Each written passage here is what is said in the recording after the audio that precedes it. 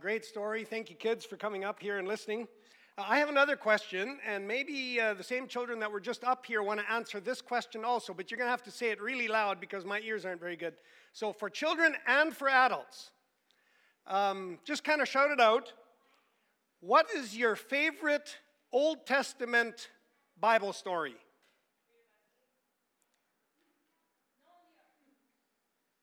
Keep going. I told you I couldn't hear, so just keep going. Job? Heard that one? Jonah? See? Joseph? Daniel in the lion's den? Esther? Esther said Esther, thank you. I heard that. Anybody else? So I simply typed Old Testament stories into my image search in my computer, and here's what came up. Number one, da-da-da-da-da-da, something like that, drum roll. There you go. First image that came up, what's the story? Daniel in the lion's den. Les gets a prize. Then, this is actually all I wanted, but secondly, I had to, because I didn't think that this would be number one. I actually think this would be 2, 3, or 4 down the list. I thought the one that came up second for me was actually going to be number one, so I had to go there also. Number 2 in my computer was David and Goliath. I actually thought that would probably be number 1, but it was number 2. So back to Daniel. Jesse has been preaching this summer from the book of Daniel. It's actually not hard to like the book of Daniel. It has some really, really cool stories in it. Stories that kind of fit, I would say, hope I say this right, the modern day drama / documentary / entertainment world. Pretty good, the stuff in Daniel. Number 1, you have underdogs winning against power brokers. So that's kind of a feel-good story. You've got some mysterious, kind of paranormal stuff going on. Unsolved mysteries, ghostly encounters, FBI files, etc. Other shows come to mind. You mix in a little bit of politics and a little bit of religion, and you actually put that all together, and you actually have some pretty good entertainment type stuff. Like I said, not hard to like Daniel and the stories in Daniel. You read far enough into the book, actually, and then you kind of go into this prophetic future world, and it's actually feels almost a little bit like some science fiction type stuff. And so lots of good entertainment value, modern day entertainment value in the book of Daniel. All of these ingredients make for some pretty cool stories, and Jesse got to preach about all of them. And I enjoyed those messages. And I think Jesse told you a couple of weeks ago when he preached here last that message from Daniel was the last one in the series. Almost true. He thought it was the last, and it was his last. But here's the thing, as I was listening to him all summer long, I was keeping track of all the things that he was missing. No, that's not true. That's not true at all. Not at all. He did a fantastic job. But what happened is, as he was preaching, something was emerging for me, kind of this big overall theme or themes in the book of Daniel. He did a great job of grabbing each one of these individual stories and making them really relevant, bringing them to life for us. And for me, as I was sitting there was this overarching theme or themes that were kind of emerging and evolving. And then he had already asked me if I would preach this Sunday because they were going to be on holidays. And I asked him if he would be okay if after he was done with his last message in Daniel, I would share with you some of those overarching kind of general themes that had emerged for me as he was speaking. And he, of course, gave me the go-ahead. And so here's my question that's going to help us, I hope, move towards some of these big general overarching themes. Is the story of Daniel prophetic as a story? Now, often we would call something prophetic when someone is speaking, when they are foretelling the future. That's kind of how we often view prophecy or prophetic. In the Bible, it's actually much more than foretelling the future. It is calling the people to live faithfully in relationship with the one true God. And then it has a little bit of an element about the future as part of true prophecy. But prophecy itself is much bigger and all-encompassing than simply foretelling the future. It's calling people to live faithfully in relationship with the one true God. But it's primarily, or at least we view it, primarily as dialogue. Somebody talking to you. Somebody telling you about the future. So it's dialogue. I'm asking, is the story, the whole story of Daniel, prophetic or prophecy? Oh, and by the way, please don't turn me off just because I'm using this word prophetic. Stick with me a little bit. At least give me a chance. In fact, maybe, and I might be digging my hole deeper here, maybe the word prophetic isn't even quite right for where I want to go. Maybe it is allegorical. Now, allegory is when a poem or story or picture can be interpreted to reveal a hidden meaning. Now, I'm not sure I'm actually making this any better for you. Now I'm telling you that I'm going to try to mix prophetic and allegory, and I know that already is a bit of a stretch. Besides that, there are actually two concepts that I don't understand very well. So this could be interesting or very much the opposite. I want to convince you to stick with me. Listen, keep listening for a little bit. Give me a chance, and I'm totally open to your critique when we're done. So here we go. Big picture story of Daniel, whole book. Is this more than just a historical story? Is this story opening the window and foreshadowing something, giving us a lesson about life and a hint about what is to come? Here are a couple questions, or a couple observations.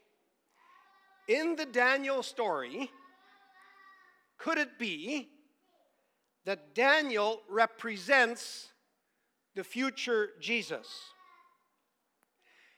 And do Daniel's friends represent all the future followers of Jesus, from his disciples all the way down to us sitting here today? What makes me even suggest that as a possibility? Number one, Daniel and his friends find themselves in a foreign land.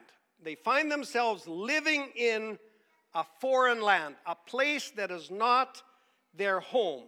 And they engage in and do life in this foreign land. They're actually from Israel, and they do life in Babylon.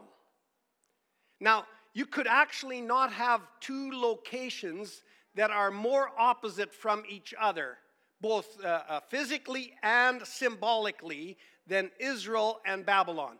Israel was symbolically the place, the nation, the group of people that were God's chosen. They were the good.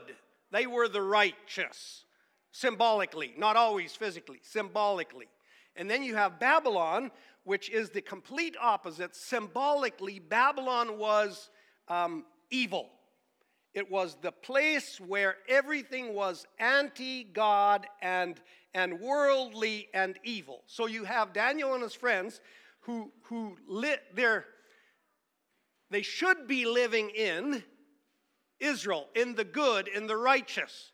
And here they find themselves living in the world, in the evil, anti-God world.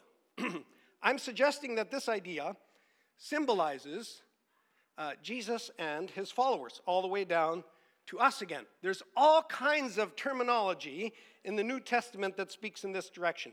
We are living here, but this is not our real home. I think in some of the HGTV renovation stories, etc., they talk about a forever home. This is not, we're living here, but this is not our forever home. This is not the place that we really want to put roots down and actually really, really live long term. There's all kinds of terminology in the New Testament that speaks in this direction. This past week, we've already mentioned it here a few times, at Jen's funeral on Thursday, we were looking through some references from the book of Philippians. And at one place in Philippians, Paul speaks about, or he says it like this in chapter 3, our citizenship is in heaven. Our citizenship is over here, but we find ourselves living over here. We're living on this earth. We're living in, quote unquote, Babylon.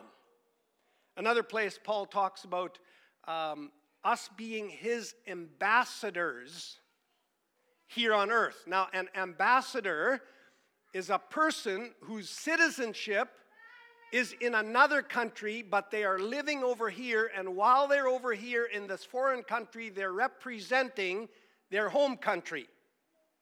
And so Paul speaks about us, Christ's followers, being his ambassadors. That means we're living in a foreign country representing our home country, representing our homeland. I remember a song. Some of you that are older like me would maybe remember it also. There's a song that used to be sung at funerals quite often. This world is not my home. I'm just a passing through. And it goes on. That's kind of what we're talking about. This world is not my home. I am a foreigner here. In John chapter 17, Jesus is speaking about and praying for his future followers, and he says, they are not of the world any more than I am of the world. And then he says, but, he's praying, and he says, but I do not ask you, he's talking to his Father, to take them out of the world. I just ask you that you would protect them from the evil one while they're living in the evil world. And so we've come up with a phrase, we are in the world but not of the world. That's kind of what we're talking about. We are living here, but really we're from here, and we want to go back over here again. So I'm saying, Daniel and his friends find themselves living in a place that is not their really forever home. But then, I find this part very interesting and helpful again. I find it interesting to take a look at how they do life while they are living here. While they are living in Babylon, knowing that it's not their forever home, living physically in a foreign country, a very ungodly country at that. This was actually a very big deal back then. So what does living in an ungodly foreign world look like for them? And are there any helpful ideas for us as we think about this concept? I find this very interesting. They find a way to live this crazy balance between engaging in this world and still keeping their faith. I find it really interesting when Jesse spoke on chapter 1, he was highlighting how Daniel and his companions, they're in this new land, and they're young men. They were in the new king's palace together with many local young men that showed promise of being high achievers, and they were going to be groomed to become servants in the king's court. And they were going to get this special education. They were taught the language, they were taught the literature, they were taught the culture of the Babylonians. They were given new Babylonian names, and they were going to be given this special food and drink, all of that in this anti-God, evil Babylon. Here they were being given all of this foreign stuff, we could say maybe ungodly stuff, would be put into their lives. And this is what I find interesting. Much of it, Daniel and his companions had no issue with. And a few things they did. Daniel and his friends decided that learning the new language is okay. Learning the new literature was okay. taking new names was okay, but they drew the line with the food and the drink that the king was offering them, and they asked, very respectfully I might add, if it was okay if they did not partake in this special food and drink. Now, I think there would certainly be literalists around, well-meaning people, that would try and decipher exactly why it was the food and the drink that they decided to take an issue with, and not the other stuff. I don't find that very helpful. I don't actually think that that's what we should be focusing on. I don't actually think it does us much good. I think it just leads to a more legalistic, judgmental, actually, way of thinking. Judging each other, judging ourselves, etc. Rather, what I heard was this. In a worldly world where there's unlimited worldly influence bombarding us all the time, all kinds of worldly opportunities, and the world is beckoning us to come and participate in all of it, just know you will need to draw the line somewhere. That's all I'm saying. Somewhere between completely separating ourselves from the world, something that some Christians have actually tried, doesn't actually work, somewhere between complete separation from the world and full participation in the world, somewhere in between there, you and I, who are citizens of another country, we are going to have to draw the line and say, this far and no farther for me. Now, here's the thing. Your line might not be exactly where my line is, and vice versa. Now let's just make a deal. I won't be critical of your line. Don't be critical of my line. Because it's actually not exactly about where you draw the line. It's about the fact that you, in your desire to honor God and reflect the fact that this is not your forever home, in honor of the fact that you will not participate in everything that the world is beckoning you to participate in, somewhere you will draw the line. And I'm going to say, way to go. Stand strong. Stand strong. And here's what I encourage you to say. Because it's always going to be easy for somebody else to come along and point a finger at you and say, you're lying. How in the world do you draw your line where you draw your line? That makes no sense. It's always very easy for somebody else to shoot holes on your stance. It'd be just as easy for you to shoot holes in theirs. Don't worry about that. Here's what I encourage you to say. In your heart, not necessarily verbally. Because in my desire to honor God and recognize the sinfulness in this world, and that my true citizenship is in heaven, that's where I draw the line. And I will say, way to go. Stand strong, my friend, because all of us have to draw the line someplace. Make sure you draw your line someplace. So here's Daniel and his friends. They're living in a foreign land, just like Jesus and his disciples, just like you and me. Here's the thing. Daniel and his friends engage. They live long, successful lives in Babylon.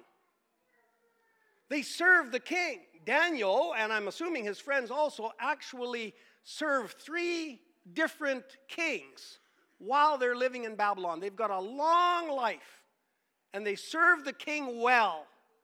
I think we could say they were successful in Babylon in many ways. They engage in life while they are living in Babylon. All the while, they are not shrinking back into the back corner of the country someplace saying, well, this is not my home, I don't really want to be here, and I can't wait to get out of here, and so I'm just going to go by myself, and I'm going to try and make sure that the evil world doesn't bombard me, doesn't hit me, and doesn't take control of me, and I'm just going to sit here by myself and not do anything and just hope sooner or later I'm going to be rescued out of here. That's not what they do. They engage. They engage in life in Babylon. They become involved. They make a difference again and again. It's what Christians have done over the years. They have engaged and they've made a difference in our Babylon, in the world that we live in. This is what the story of Daniel illustrates. It's what Jesus illustrated when he came later on. He was living someplace that was his Babylon, that was not his forever home. While he was there, he engaged. Daniel lives his life in Babylon to the full, but he doesn't compromise his faith. And that's the balance that I'm talking about. He engages, he lives his life to the full, but he doesn't compromise his faith. He continues to stand strong in his faith. And I'm going to say, like Jesus, like Daniel, we must get into the world, engage, make a difference, all the while recognizing, reminding ourselves, this is not my homeland. This is not my forever home. Daniel's three friends have to draw the line again in chapter 3. That's the story of the huge idol and the statue and the fiery furnace. It's interesting wording, actually, that the accusers use here against Daniel's three friends in chapter 3, verse 12. They go to the king and they accuse them, saying, these guys, Daniel's friends, they accuse them, saying, they neither serve your gods nor worship the image of gold you have set up. They will not bow down to this world. We could spend all day talking about that. Jesse did a great job of that a few weeks ago. Chapter 6 is the amazing story of Daniel in the den of lions, Les's favorite Old Testament story. Again, Daniel refuses to bow down to the king of this world and give him the place in his life that is reserved for God alone. Reminds me so much, this story of Daniel in the lion's den and what came of it, reminds me so much of the story of Jesus when he was tempted by the devil. Right? What did the devil want him to do? The devil wanted him to, if you will only bow down and worship me, I will give you almost the exactly same thing that the king says to Daniel. I want everybody to just bow down and worship me, and then you can have. And Daniel says it's not going to happen. Daniel clearly continues to serve all of these kings well. Otherwise, he would not time and time again have been asked to take positions of authority and leadership. But he will not allow anything in this world to become his God. No promised positions, no power, no gold, no popularity, no favors from the worldly king. At one place, Daniel actually tells the king, you may keep your gifts for yourself and give your rewards to someone else. Nevertheless, I will interpret for you the writing on the wall. Nothing in this world will become my God, because I know that my home is elsewhere, and I am not going to get sucked into treating this as my ultimate home, despite the fact that I'm engaged here. Then, the second aspect of the Daniel story that emerged as a theme for me, and as I thought about it more, began to take the shape of either, like I said earlier, prophetic or allegorical, or maybe a little bit of both, was the repeated mention of supernatural messages in the book of Daniel. And Daniel being the sole person who was able to interpret those messages. The only one that was able to interpret the truth captured in that confusing message. In chapter 2, it's King Nebuchadnezzar. He has a dream. We're going to call it, I hope I didn't say something that people don't like, because it looks to me like half the people are leaving. I told you could critique me later. Stick with me. Blessings on you, by the way. Have a good day. Chapter 2, King Nebuchadnezzar has a dream. We're going to call it a confusing message from the paranormal world. And he wants to know what it means.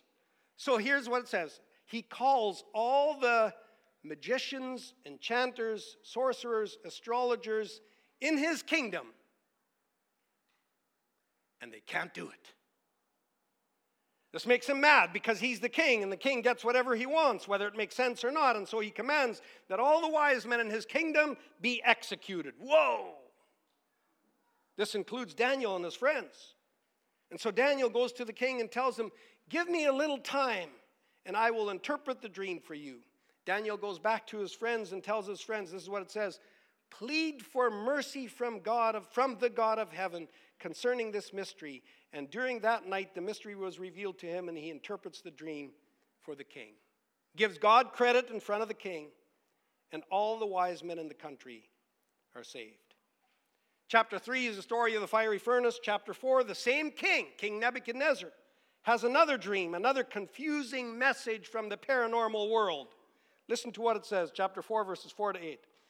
I, Nebuchadnezzar, was at home in my palace, contented and prosperous.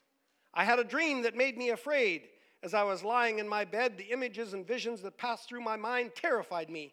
So I commanded that all of the wise men of Babylon be brought before me to interpret the dream for me. When the magicians, enchanters, astrologers, and diviners came, I told them the dream, but they could not interpret it for me. And you go, King Nebuchadnezzar, didn't you learn? Didn't you learn from the last time? There's someone who can interpret this for you. Finally, it says, Daniel came into my presence, and I told him the dream. And Daniel interpreted it for him again. You would think that maybe by now he would go directly to Daniel. Nope. He goes back to those mentioned earlier, the magicians, enchanters, astrologers, diviners. Finally, just like the last time, Daniel comes in and interprets the dream. Chapter 5. The kingdom is passed on to King Nebuchadnezzar's son, Belshazzar. I guess they kind of like Zeds in their name giving. Nebuchadnezzar, 2 Zeds. Belshazzar, 2 Zeds. And by the way, do you know what Daniel's Babylonian name was? Belteshazzar, also 2 Zeds. So I guess Zeds is the thing in there. Kind of like years ago, it felt like Y was the thing when our kids were growing up. Everybody's kids all had Y in their names somewhere. Carrie and Barb and us, we missed out. But everybody else, their kids had Y's in their name, was the going thing. Here it's Zeds.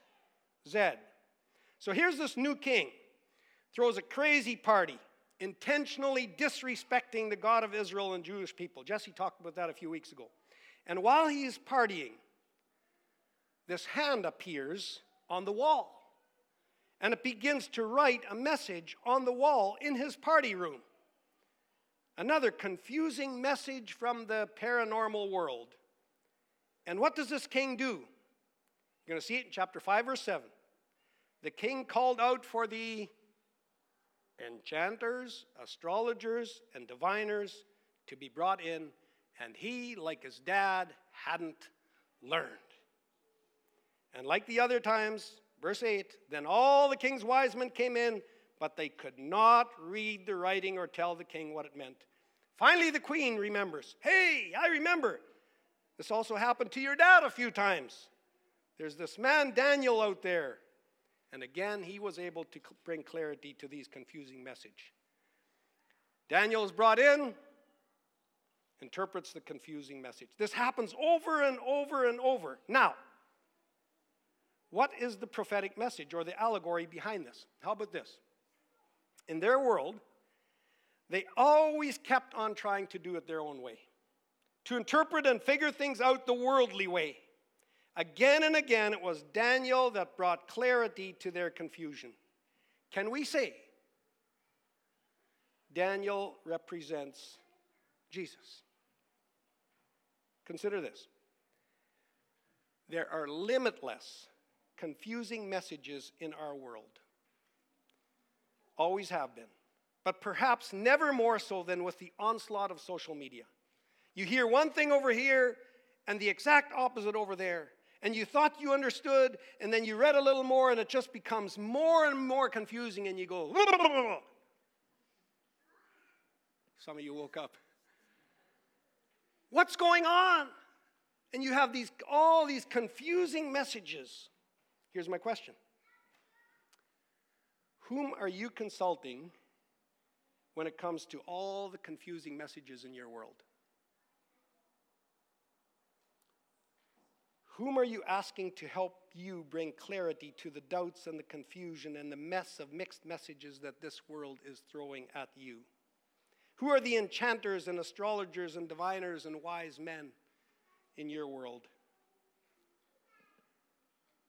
Why not go straight to Daniel? I mean Jesus. This confusing message, these confusing messages coming from many different sources. The world throws confusing messages at you, doing its best to bombard you.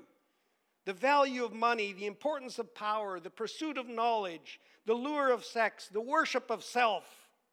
Is it too simple to say, quit consulting the magicians and diviners and astrologers and wise men of this world and consult Daniel? Humble yourself and read and study the life and teaching of Jesus. Consult with his Holy Spirit, whom it says in John chapter 14 to 16, he will be your counselor and guide you into all truth. It's in John chapter 16. Our own minds and hearts do their best to give us confusing messages also. I need to be affirmed by my peers. I need to look good and have it all together, or else nobody will like me. I don't matter. I need to be perfect. I don't care what anyone says, from one extreme to another. Is it too simple to say, quit consulting the magicians and diviners and astrologers and wise men of this world and consult Daniel? Humble yourself and read and study the life and teaching of Jesus and his Holy Spirit. He will guide you into all truth. And then, here's a whole other section, category. Let's be honest. There are confusing messages given to us by the Bible and our own journey of Christianity. How do grace and sin and love all fit together? Consult the life and teaching of Jesus. What about the end times? How will it all be? There are people out there right now who are petrified that they will somehow get tricked into taking the mark of the beast. Stop. Listen to the life and teaching of Jesus. Does it seem like Jesus is the kind of God that would try and trick you into hell? No. Jesus will do, as Twyla's finished saying, Jesus will do whatever he can to find you, to keep you out of hell. And so if you're struggling with some of the interpretation of some of the stuff in the Bible, what about Old Testament violence? Really? Did God really command genocide? Read the life and teaching of Jesus. Does it sound like Jesus is the kind of God that would command genocide? Then there's got to be another way to interpret some of that stuff. Read the life and teaching of Jesus and allow the life and teaching of Jesus to be your source of truth. Quit consulting all the people that think they know it all. Listen to Jesus. And listen to the Holy Spirit. Let him guide you into all truth. I scoffed a little at the king earlier. Why wouldn't he go directly to the source of the answer? Why not go directly to Daniel? No. He has to try it on his own first, again and again. And then I look at ourselves and I go, we tend to do the same thing. We tend to first consult all the other possible sources of our solution, and then finally, maybe I should consult Jesus. Maybe he has the answer to the confusing messages that come our way in this world. Let the life and teaching of Jesus interpret all the confusing messages of our world. There's other stuff in the book of Daniel. That's all we have time for today. Another big overall theme that I would love to explore sometime is the ultimate victory of good over evil. That's the last several chapters of Daniel give us a picture of that. But for this morning, engage in life here in this world, all the while recognizing this is not my forever home. And secondly, let Jesus and his Holy Spirit bring clarity to all the confusing messages of this world. Amen.